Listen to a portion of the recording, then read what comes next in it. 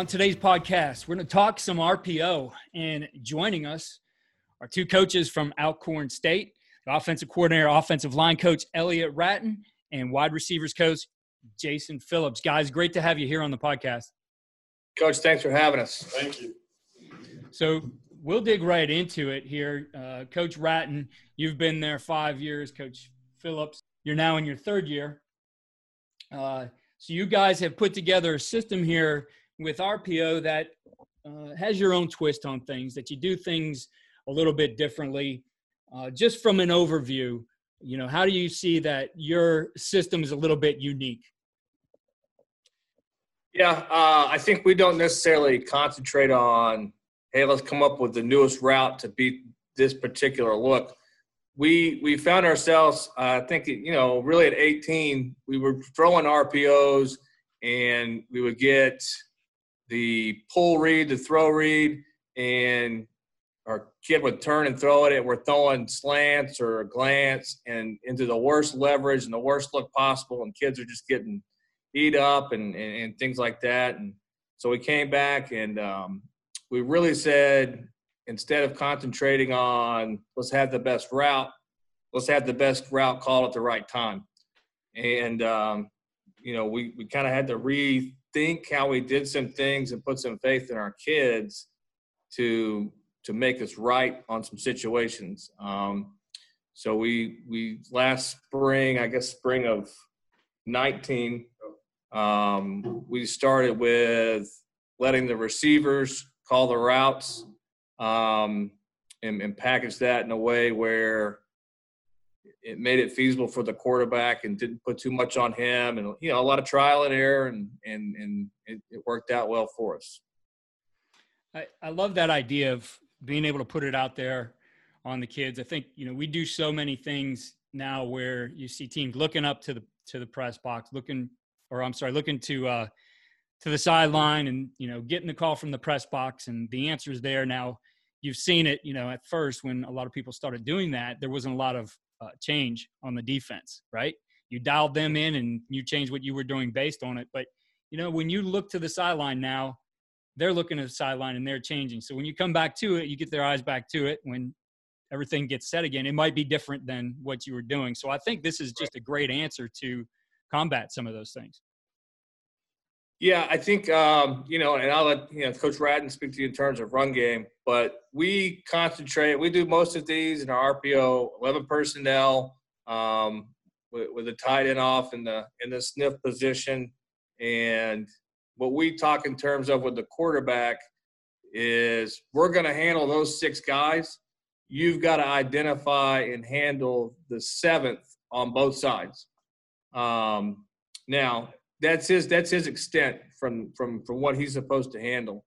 And we feel like if he can handle those 7s, that Coach Ratton's guys can handle the 6. And even, I think it's set up to where he doesn't just have to kill 6 guys. We can technically let the defense play out and cancel gaps how they want. As long as we're controlling the 7th fitter, the ball spills there, we feel like we can get 5-6 yards of carry. And that's actually our rule for when to pull and to throw it. If that guy's not in a position to tackle the ball carrier for anything less than 5, hand the ball off. Don't make it gray, and he's got to make big movement for us to pull and throw. I know from a philosophical standpoint, I've heard a lot of different ways that people think about RPO. Some guys got into it and have said, well, it's our passing game too, where, a lot of guys I talk to, and it's especially, I think the ones where the offensive line coach is is also the coordinator, that, you think of it as, this is just going to help us run the football. We're really thinking, as much as we can, we want to run the football, and this is something just to protect our runs. Yeah, and the one thing, and that's that is part of it, because when I'm sitting here thinking about it, I think the RPOs allow us to be able to run into more of a true box when we can get our 6-man boxes and that part of it. But, for us, it's week to week, it's just how can we get the best plays up? We've all been around guys that want to hand that thing off as many times as they can. And, the running back's job is to make the safety miss.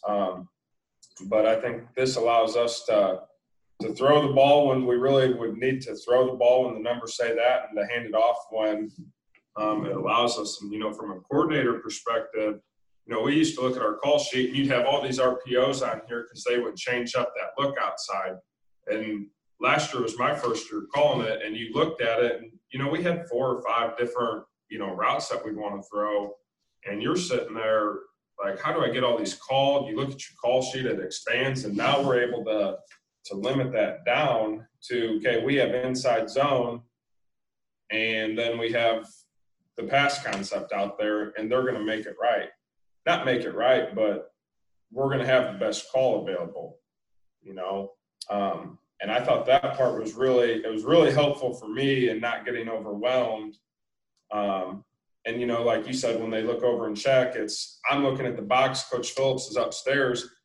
We don't have to, for that part of our package, I don't have to say, what are you seeing out there? It's built into what we're doing. Yeah, I love that part of it, because as an offensive coordinator, and I went through this exercise probably several times during my career, as sometimes you look at the menu of things that start making it, the way into your offense, and, maybe expands beyond the point where your thought process can be clear. Because when you look at it, and let's go before the days of RPO, you were calling a run or a pass. It was, here's a limited set of things. And now when you take, well, it could be this, and here's our variations of the run, and here's all our variations of the routes we could put into it. And, well, what if they do this? We'll put this in. That list becomes very big and not manageable from a reps in practice standpoint, but also from just being able to think as a coach on where do I go next? Because we're making our decisions, not probably in about 10 seconds. We don't have the whole play clock. We have the whole mechanics of getting the play in and players getting set. So we've got to make a decision very quickly. And when there's just more things in our head, we get cluttered. It becomes more difficult for us. So I love the way that you guys have approached this and set it up, because ultimately, you can start to, and we'll get into maybe practice later, but just an overview now, you can start to compartmentalize those things. So remove those receivers and you go work your run. They can do their things and understand just the different looks that they might see and what they have to do based on that. Yeah, for sure. I, speaking to that end of it, like, this is probably the very first thing we install. Because we're going to run split zone, we're going to run zone insert, and we're going to throw RPOs. Now, we don't have to do any of that together. We're completely separated from that. And the biggest thing that we have to work on is making sure that, like for my guys, making sure we're getting all the looks. And that's the biggest thing we do is, instead of spending time on 30 or 40 different routes or whatever we've got going on, we're going on the top 3 or 4 looks that we're going to see to this particular surface in a given week. And there's only maybe 3 things we're going to call against it, but we're always going to call it in the right circumstances, and part of our deal was, and it kind of goes back to, you want to call these to throw it, call it to run it. We have a lot of packages that we do with these, and the mindset for the quarterback changes through each package. Okay, so when we call these where the receivers are calling the routes, we're telling them in that package, all right, now be a little bit more aggressive. If you see the throw, take the throw. Whereas if we have a package with our access package, you just got to totally have it. You know what I'm saying? It's almost a pre-snap gimme. This is not that. This kind of tells them, hey, be aggressive right here. Take your shots. And as part of that, we want to hand the ball off and run it. And we said anything for 5 or less, throw it. If he can tackle you for 5 or less, throw it. But at the same time, we want to make you – we want you to – if you're going to try to add that 7th guy or that extra hat to the fit, we want to take advantage of it in a big way. So when we throw it, our expectations are it's going to be a first down. So we're not throwing stop routes. We want to throw routes that are all on the move. We want to catch it and on the move. And the expectation is if you're going to try to take away our 5, we want to get 10. We're not calling them to replace a 4-yard gain with a 5-yard catch tackle hitch. Right. That doesn't really – the trade-off for that is not really worth it. So that's kind of the move we made along with it as well was, we want to catch the ball on the move and get explosives and move chains when we do throw. So I don't know if that kind of. Yep. So I think what we can do here is talk a little bit first about the run game and the approach to, thinking about it, training it, getting your reps in practice. We'll talk a little bit about what your guys are doing, the receivers are doing out on the edges and how they get to certain things, and then maybe put that all together here. So flipping over to the run game here, Coach, you've mentioned it's split zone, it's same side zone, it's insert zone. So for the guys up front, I imagine there's very few differences. So first and foremost, there's an efficiency in the teaching that there's a lot of same as within those 3 variations.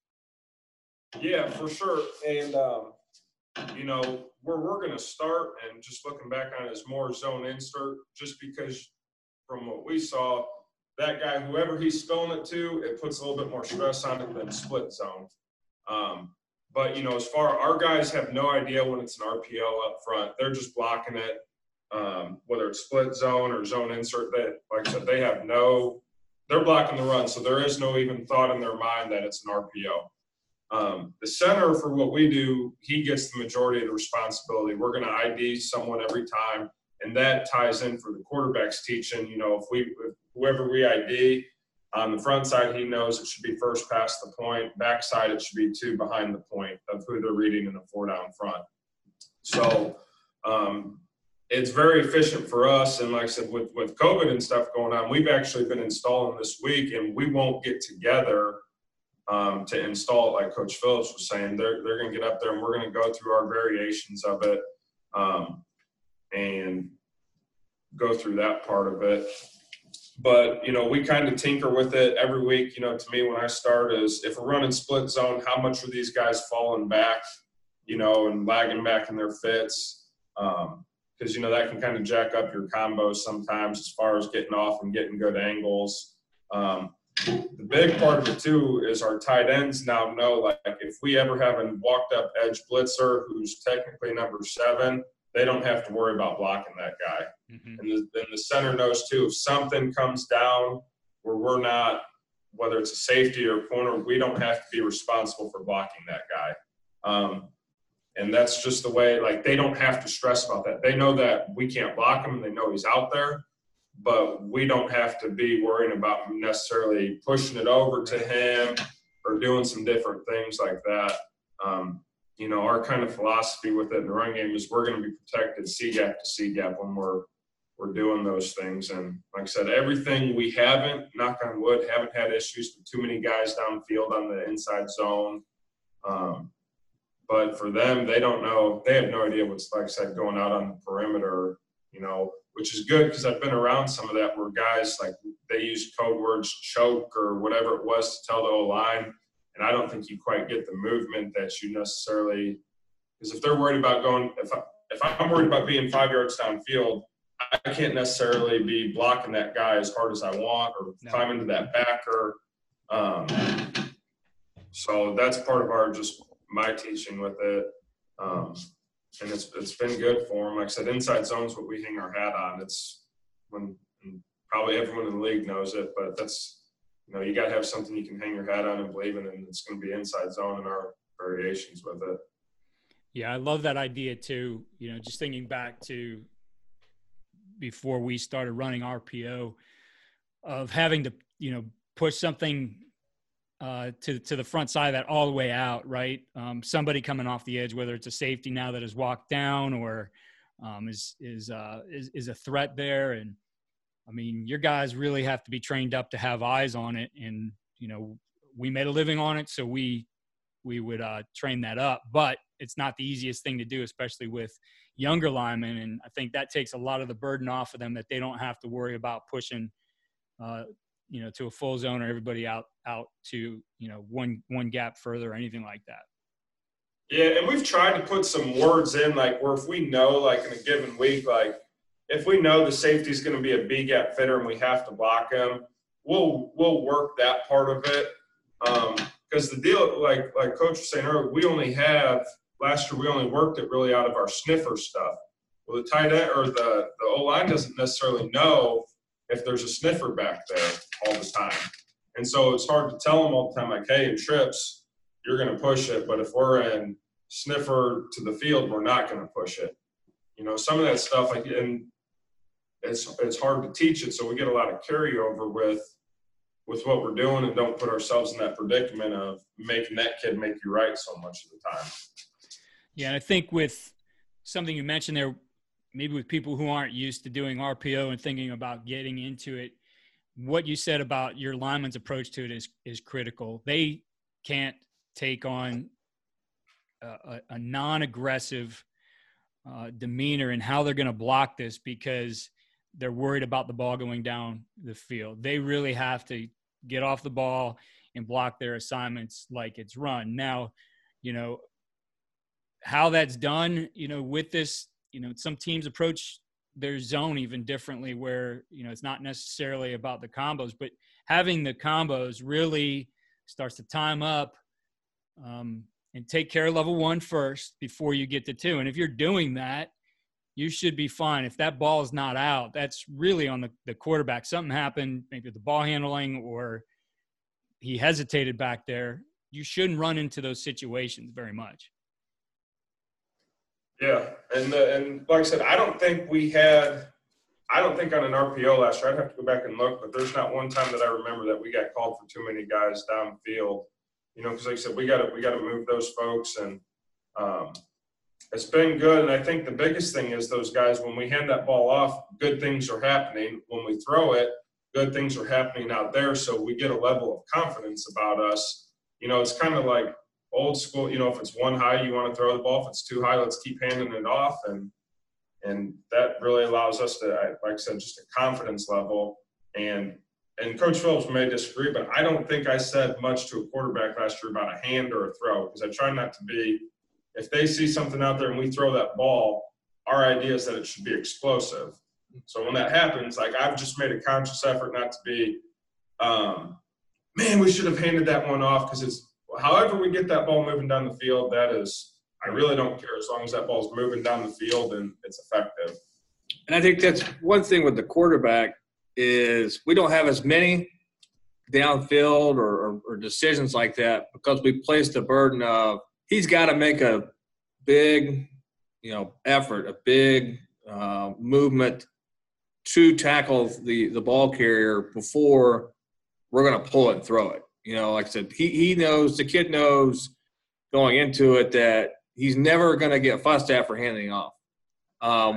One thing that we did, you know, start working towards is instead of, you should have handed it, you should have thrown it, is making sure he can describe what he did. What did number 7 do to make you do what you did?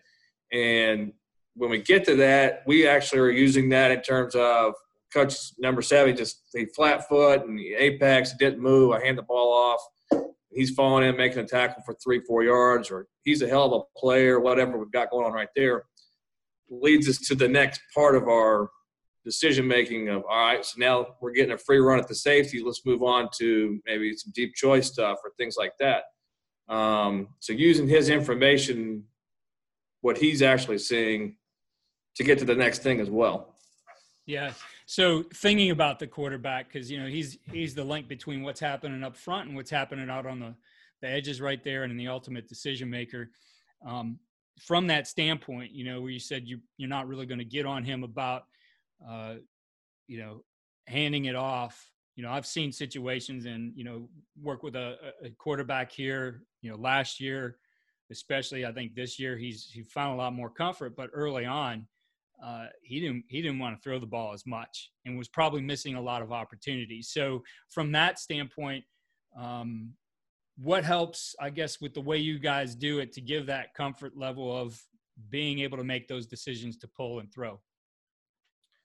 I think you have to show him the actual action that you're expecting to see the ball be thrown, whether it be through camp, through spring, whatever. And it could be me standing out there being the read guy. Me flat-footing or taking read steps doesn't necessarily mean I need to throw it. I need to know if the ball's on the hash and my number 7 is standing on the opposite hash, hand the ball off. You know what I mean? Right. So we've taken a lot of time in showing him the looks and the movement. Okay. So, and it may be showing the demeanor of whoever we're playing, that guy, when he's lined up here as he's number 7, his demeanor can show you and give you an idea pre-snap. We spend a lot of time talking about them as opposed to, hand pull. When he takes this action, when he does this alignment, having a level of expectation coming into it. So taking a look at what you're doing with your receivers, you're going to have sometimes a single guy who's going to have to run the route. Sometimes you'll have 2. They're going to have to communicate what they're doing and be on the same page.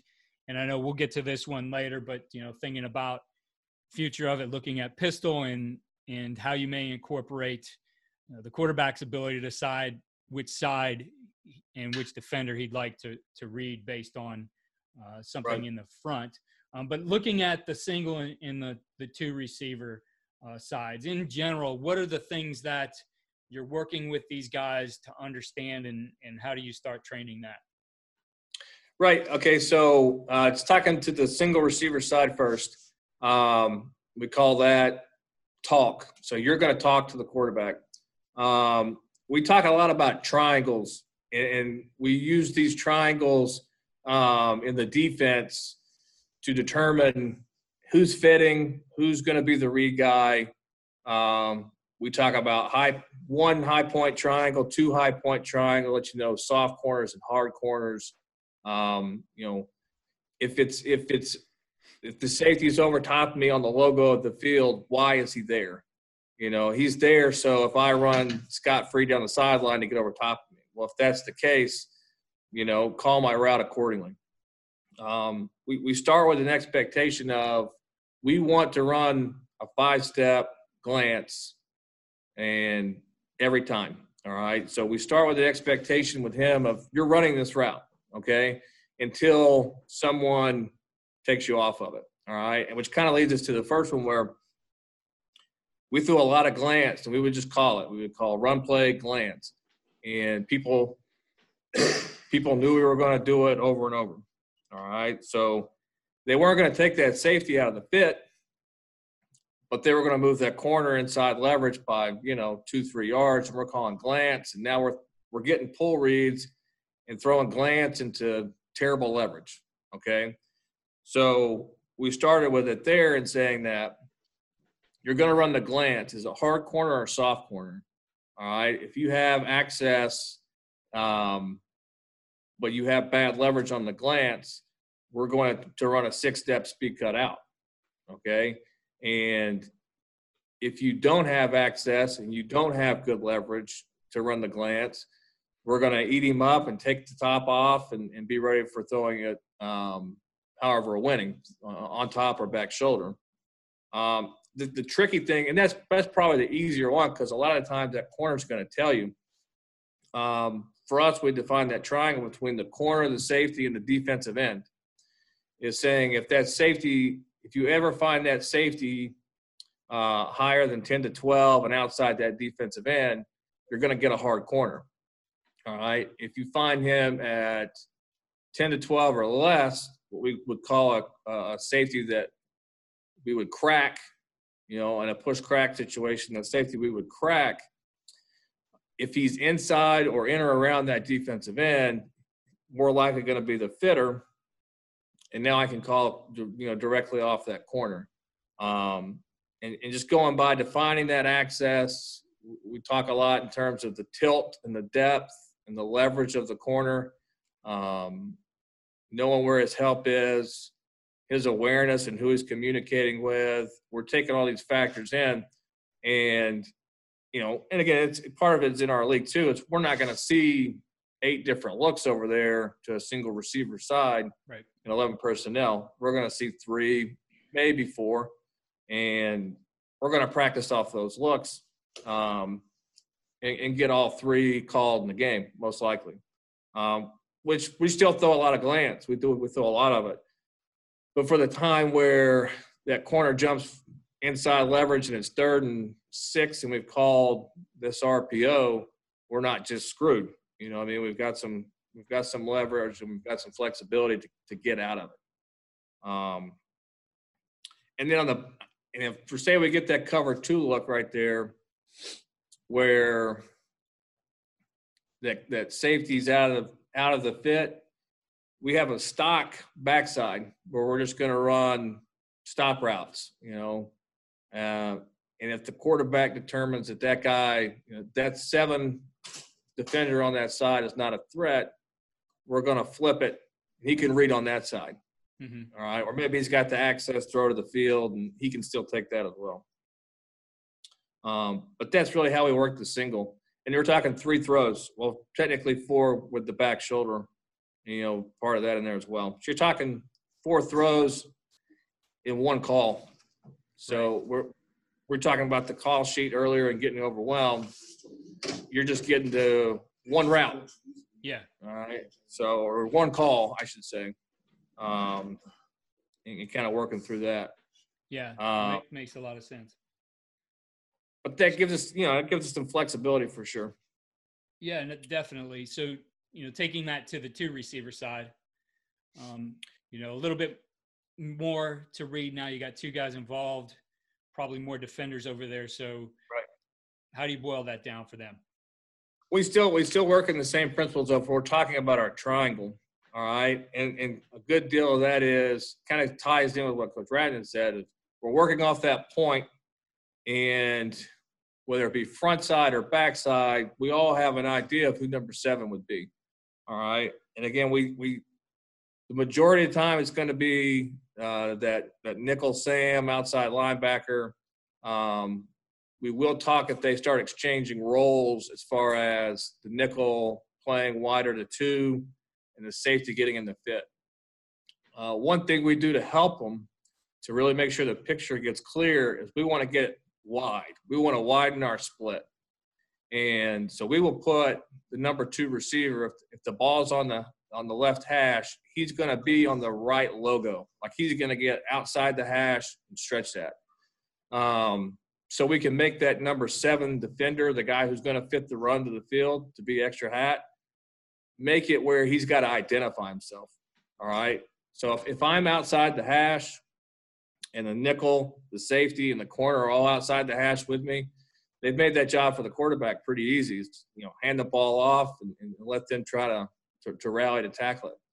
So it identifies number 7 for us, and it gives us, as receivers, it gives us a pretty definitive look of who's who, who's going to be the read, and I just call my route off the other guy. So once we determine who that read is, so let's say for purposes it's the nickel Sam, and he's playing Apex. All right. At that point, when we determine who the read is, that guy doesn't exist to us anymore.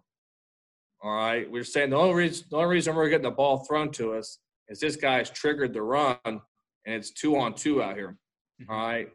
So past that, now we're working back off of our safety. All right. And again, if I'm number 2 to the field and I'm outside the hash, if that field safety most of the time is going to try to stay inside of me. He's not going to widen outside that hash. We've got him out leveraged. All right. So we go same deal. We go with the expectation of we want to throw a bubble. Now we don't necessarily run the bubble and stretch the field because we're already so wide. So we kind of combined that bubble with an out where we're reading that corner. So his first two-step release, he's got to eye the corner. And if he's getting soft, we'll bail out of there. We're showing our numbers to the quarterback. And if he's triggering hard, he's two read, and he sees me as a flat threat right now, we're just going to stop and show numbers, knowing that we're calling the route off the safety because we've already got him out leveraged. Right. So that's kind of the process we would go through with it. Now we got to work the communication of it where he's going to make the determination on what route based off that safety. He's going to communicate it both into the quarterback and to the receiver outside of him. All right. So we will call, as long as that safety is inside of us, if we have the read and the safety are both inside of us, we want the ball to go outside. All right. That's pretty, we're 2-on-1 outside of that guy. We've got leverage. All right. When the safety or the read, when one of those guys works higher or outside of us to a point where they're trying to either be the force player or be the guy that's got to get over top of number one and say a cloud look. All right. Once we make that determination that safety or the nickel is going to work over top of one, we want to cross his face. All right. He's given us the leverage or the ability to get in the middle of the field. We want to take it. All right. So that's really how he's going to call. Those are the two main ones that we get in a too high look to that side of the field. Is the safety inside, is the safety outside? Call my route accordingly. Go in, go out based on him. The other looks that we would get, we talked about a lot of times now that nickel is getting out wide to number 2 and the safety's becoming the number 7. He's becoming the fitter and they're exchanging those roles. To us, that's no different. As long as that guy's walking out, we need to go in. He's telling us to go inside. We will give him a little bit different call just to change the depth because number 7 is now coming from higher, right? So we won't necessarily try to have that wrap in slant. We're going to push it vertical a little bit more, knowing that we're going to probably have to take it deeper and that guy's going to trigger a little bit later. So is that more like a glance for you? We would push that to 7 steps. 7 step, okay. Yeah, and again, since he's so wide, it's 7 steps, and you never have the expectation of crossing the hash. So it's kind of like the old bang 8 post and keep it real thin, just so you don't let that guy fall back into it. Right. Whereas if it was a cloud corner and that safety's getting over top of 1, we're going to wrap the read, and we're really going to kind of come off at a tempoed pace. And as soon as he triggers, we're wrapping in the sweet spot between the mic and the safety. So that could be 1 step. That could be 5 yards. There's no real depth to it. When he triggers, I trigger to wrap to help us get in the middle a little bit quicker. So as soon as that kid sees it, the ball can come out. I'm looking for it. I guess the only other things that we have out there, we have the 2 in breakers that it's determined on who the number 7 is, if he's a high guy or a low guy. We have that read bubble if it's a quarters or 2 read look. All right, and then if we get rotation to our side, if we get 2 together is what we call it. So if that safety and the nickel, we talk about that 5-yard strike. If they're in the same 5-yard strike and their body demeanor is matching, all right, we're going to treat that as rotation. We don't care if he's rotating to play me a man or rotating to play in zone.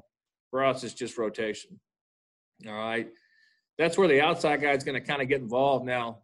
And we'll get kind of a glance and a will to that. Just, old slant bubble type deal. But we're going to throw it only against that rotation look.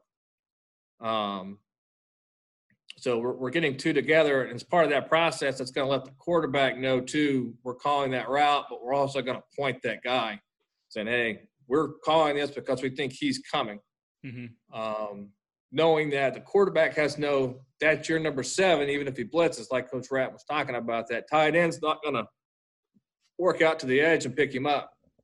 He's keeping this spot in the count. So if the quarterback's number 7 becomes a line of scrimmage or a blitz threat, he can send the running back over there to abort and take the run part of it out. And that's built into the communication to it. So, and we didn't talk about it to the single, but the same thing, corner crash, is if this safety's 8 to 10, he's cracked depth, but he's out there in a logo, he's telling us, hey, this guy's coming. Right. Call him out. And so we've got that kind of built into it as well. And then the next one is if we get straight man, and really what we tell him is, if we get straight man, we would say if the guy I'm trying to call the route off of, the field safety, the safety on my side, if he lines up pre-snap as a post safety, right, we're going to call slot fade, all right, but we're still going to kind of read it off of this cat that's in front of us. So if the guy's playing me man, the overhang there, I'm going to try to stay outside release to protect the hitch throw as well, and I'm going to feel that. So if I feel him running with me, I'm going to continue slot fade and try to work to the top of the numbers.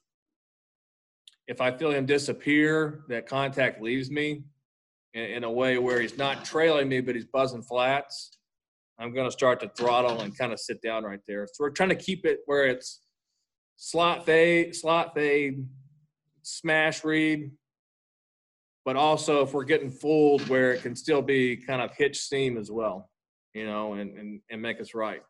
But that's our go-to. For us, if the field safety lines up in the post, not related to number 2, it's going to be man 85% of the time. Right.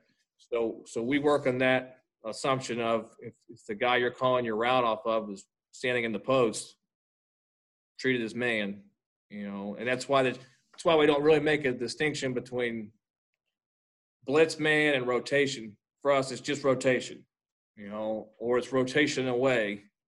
That we would treat rotation away from us the same as we would man. Got it. And that's kind of how, and again, it seems like a lot. You're talking, there's a lot of thinking. It's really the 2 basic scenarios of is the safety inside of me or outside of me, if he's relating to me and making it a too high look, or is he rotating to me or away from me? And that's really the 4 things that we talk about to get the corresponding route. Coach, talk a little bit about practicing this, right? Because right now you guys are in a situation where you are not with the offensive line. You're in your own your group there, keeping guys separate. But I imagine in a normal year, this can work as well. So what kind of efficiency do you create in practice that you're just working these same things over and over and really getting that cumulative effect of the reps over the course of camp, the year, all of it? Yeah, I'd say the biggest thing to this whole deal is you have answers to the looks you're most likely to see, right? You may get the crazy one-off, haven't prepared for it look like we all get, all right? But for the most part, you're going to get a cover 2 team. You're going to get a cover 4 team, a team that plays one high, a team that plays man. You're going to get those looks throughout the week. So we feel that if we start with these looks and dealing with these triangles throughout the first day on, we don't add any new routes. So, we don't come up this week and say, all right, we got to run these routes for these looks. And now whatever we have for quarters, day 1, we have, we're playing the bowl game in December, is going to be the same. So the same look produces the same results. So I would say, it's not a magical, we don't have a big time cure-all. Is we're going to put a triangle out there. We're going to go to a 2 receiver side, and we're going to move around. We're going to walk it and talk it, and we'll get in the meeting room and we'll chalk it and film talk it and say, what would you call here? What would you call there? And, why? why is that safety lined up where he's at? What is his purpose? I think that's a big thing is once they understand, like, okay, that safety's at 14 now instead of 10. Why is he doing that, man? And we'll ask that question every day is why is the safety deep? And I, to the point now where I hear in unison to get over top of one. So, I mean, as long as they know that why, now we're just executing. We're throwing routes that anybody can throw. We're throwing slants and bubbles and hitches and things like that. So there's a read on everything is a big thing we've got is we want to show the read, even if it's me and my fat self triggering on the run. We want to have a look where they're calling the routes and a read where the quarterback is seeing what a throw read should be. All right. And we spend more time on those looks as opposed to having crazy routes and we got to add this and that and the other. So we feel like we're getting good at easy routes, where we should increase our efficiency at throwing this bubble or throwing this slant and getting reproducible results as opposed to, coming out with something new that may be great against this one look. And then every time we call it, we don't get the right look. Yeah. So that's been our big thing is we bank reps. Yep. Whatever we're getting done now, even in split and up here in shorts, just starting, whatever we're getting done now, hopefully, knock on wood, we're playing in February, March, and April, that we're doing the same thing. We're getting the same throws, the same catches. The same kid that's a freshman that just got here is going to be doing those reps again and over. So we hit everybody, you know what I mean? So. Yep. Coach Ratton, I know a component you've added to this is the pistol, and it doesn't necessarily change things other than adds a little bit more flexibility to the offense. But an overview of how you envision, being able to implement this into the offense and, moving forward, that you could put a guy in the pistol now and based on some of the things the quarterback sees, he can activate him one way or the other. Yeah, and I think that's the biggest thing is, to call it and talk that, but that allowed us to not be one play behind with the RPO in terms of, hey, we should have called bubble slant here, but we had bubble on. Now I think putting them in the pistol allows us to see which side that the seventh defender's fitting and not say, hey, we should have went to the single receiver side here, but we had the RPO called to the two-man side. So I think that gives us, again, the ability to make sure that seventh defender is not – we're still staying one step ahead instead of saying, man, we should have been over to the single receiver side. I should have called a better play there. Now it's, okay, that guy's in the fit. We need to take advantage of it. We need to take it right now because, with the philosophy that these throws are going to be explosives, you don't want to miss. I mean, we all know we don't want to miss those explosive opportunities. So if we get that, that gives us a great opportunity to hit that on time. And I just looking back on it too, one thing we talked about was some of the other things we're going to do in the offense, the pistol, the backs like being in pistol more. They felt like, the same reasons everyone likes being in pistol. They gave them a chance to be a little bit more patient. They could feel it, stay in there, let us hang a little bit longer. So those things, really help. But I think, again, just as a play caller, it allows you to, not have to check with me. I think when we looked at last year, we didn't check with me as much as in those situations. Now, we'd still look over sometimes, but it took that out of there of, hey, we need to look over, and then they change. And, it takes a little bit of the cat and mouse game out of it where we look like a lot better play callers when those kids are running the right route against the right look. Right. Well, we talked about the advantages, obviously, in game planning and practice planning. As you get into the game, is there much you do in terms of adjustment, whether that's at halftime or between series, as it relates to your RPO game?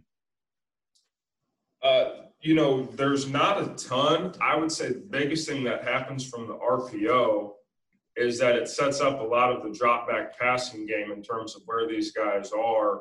like Coach Phillips talked about earlier, whether it's the deep choice package or whatever we want to go to, because most of what we have, we have some answers for it as far as what they're doing out there coverage-wise. Now, if we totally, we call the wrong thing, obviously that's something that needs to get tweaked between it, between series or at halftime or whatever. But as far as, hey, let's put this route in or whatever, that won't be, the biggest thing too, and we've talked about it, is as we start a game, we got to give those kids a chance to see how they're fitting the run.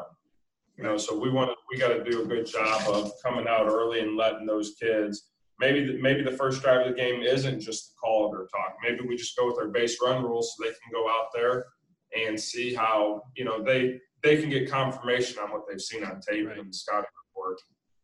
Yeah, I like that. So to wrap things up, for coaches out there who might be interested in this and in installing this and maybe going to this variation of doing it in their offense, what recommendations do you have in just getting that started and making sure that they're doing it the right way?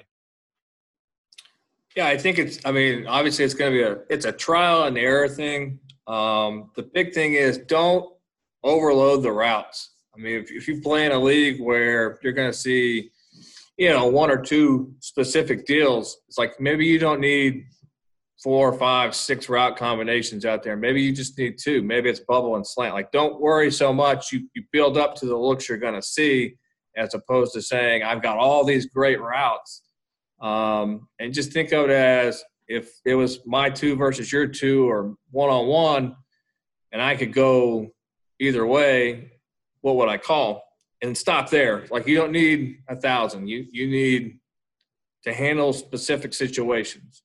When we started, we had our quarterback would call their routes, thinking quarterback sees all and do that. But like you talked about, the mechanics of getting everything lined up, he's got a lot on him, of identifying who the read is and things like that. So we found that he would come out there and just call whatever, just to get the right call out and get the play started and get going. So don't overload your quarterback. One thing is, you're going to come out, and the first time you're going to do it, it's going to look great. And you're going to get some completions, and you're going to have the right routes called. You're like, hey, let's just do it on both sides. And then you get kind of overloaded of, now I'm changing my mesh, and I'm doing this, and where do I look at? And now you get guys that's maybe spinning a little bit or, messing with you some. You overload, all right? The big thing is you're going to like it up first, and then the defense is going to get to their second day install, and you're going to say, oh, gosh, I did too much. Kind of take your time. Let your kids make mistakes with it. Just make sure that they can communicate why they did what. And that's kind of the thing that's helped us the most, is just having a clear path of, our own language. If this guy's number 7, he did this. Now I know what he's talking about. Coach Rad knows what he's talking about. Our running backs, everybody on staff knows. All right, he said this guy's doing this. This needs to be our next response. Play calling. And again, don't fuss too much about the handoff when you should have been thrown. Right. Coach Ratton, what's your key piece of advice for coaches out there from your perspective as the offensive line coach and as the offensive coordinator? The first thing is the offensive line coach is, I think you got to have something where your idea, and whether you're a point team or the quarterback's just aware of who you're working for. We hadn't necessarily been a point team before I was coaching O-line when I was tight ends, and that, that really helped us in terms of now the quarterback goes, he doesn't have to ID anything for us, but he knows, hey, they're working to that guy, so these are the guys that aren't blocked, without making that quarterback and overloading his play and understanding who's blocking who on every single play. And I, like we talked about earlier, I wouldn't let the whole line know that it's that's necessarily an RPO. I let them block and let them run block. That's what they do. And then from the play calling standpoint, we don't try and do it out of every formation. We have a couple that we do it out of, and let us be good, because there's some times where we found in the past where when we're locking the backside, it could really mucky up the read if you got that tight end maybe attached to the front side, and it can cause some confusion. So you got to find what works for you in determining that number 7. And I know everyone out there wants to say, hey, we can do it out of every formation. Well, you probably can, but there's some things that can make it a little bit challenging and mucky up reads, and now you're reading the wrong guy. And so I think that was something that helped us too. We have our situations that we do it, and we found some variations to it, but just find the way that makes sense for you and keeps those rules the same. And if you can't do it out of trips or something, you can't do it, and find a way to package it, because that's essentially what we did. Is we found a way to package these RPOs and make it work for both of us. Like I said, Coach Phillips can go do it in an RPO period, and I can get my stuff in a run concept period, and we're not wasting time on, hey, I need to see that TN slant again. Well, those guys just ran a bunch of yards. They don't need to, so we can kind of work independently, and when it all comes together, it looks pretty good for us. Yeah, and and kind of go back to simplicity. You're doing it to be right. You know what I mean? So you're calling slant bubble to be right, and be simplistic. So you don't have to really overdo it. If you get to the point where you're overdoing it, you're overthinking it, or you're reaching for the next one, you're probably screwing something up. Well, guys, I appreciate that advice and really all the information you gave here. I thought a great overview of what you guys do and how you do it, and definitely a lot of thought, I think, for our coaches out there and how they might be able to advance their RPOs here in the upcoming year, whether that is kicking off here in February or in the next fall. But again, thanks for your time. Before we go, just want to make sure our coaches could connect with you. What would be the best way to do that? I'm pretty good on Twitter. So if you hit me on Twitter, it's I gotta look at it. It's at Alcorn_Coach JP, all capital letters. Or email. We'll respond to that as well. Same for me on Twitter or email. My Twitter is at Coach Ratton. There's not too many Rattons in the world, so Twitter is probably my best way. Coaches, if you would please, for our guys out there who maybe have players, what are your recruiting areas? Yeah, I do a lot of Mississippi here in state, in the junior colleges, but I am actually going to start branching out a little bit into some North Georgia areas over there. So as soon as they let us back out, I'm looking forward to getting over towards Georgia. Coach Ratton? And I recruit Houston, Dallas, and East Texas. Great. Well, guys, I appreciate it. Best of luck to here. I know you guys are getting going now, so best of luck towards the season. Stay healthy and go out and win some games. Thanks, Coach. Appreciate it. Thank you again for listening to the Coaching Coordinator Podcast. Please, if you are enjoying the podcast, head over to iTunes or Spotify and click 5-star for rate. If you have a minute, write a review. It really helps the podcast. Check out our new home for the Coaching Coordinator Podcast. That's at coachandcoordinator.com, and follow me on Twitter at Coach K. Grabowski.